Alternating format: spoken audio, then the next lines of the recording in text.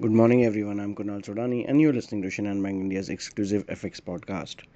The US dollar dropped for a second consecutive day, but this move is still considered corrective with no significant changes in fundamentals. Economic data from the US showed initial jobless claims remaining near monthly lows, coming in below expectations and indicating that the labor market conditions remain tight. Today we have the non-farm payrolls data, which is expected to rise by 1,70,000, and the unemployment rate is projected to decrease from 3.8% to 3.7%. A positive report can potentially strengthen the dollar's rally, while soft figures in line with the ADP number could trigger a correction and a rally in treasury yields.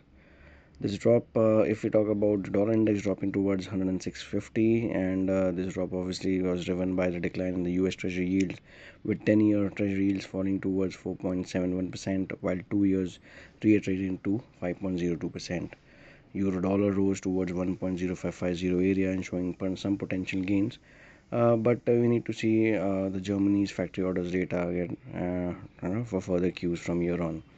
Overall, for dollar rupee, we continue to expect it to continue in that small range of 83 big figure to 83.30 for the day as well.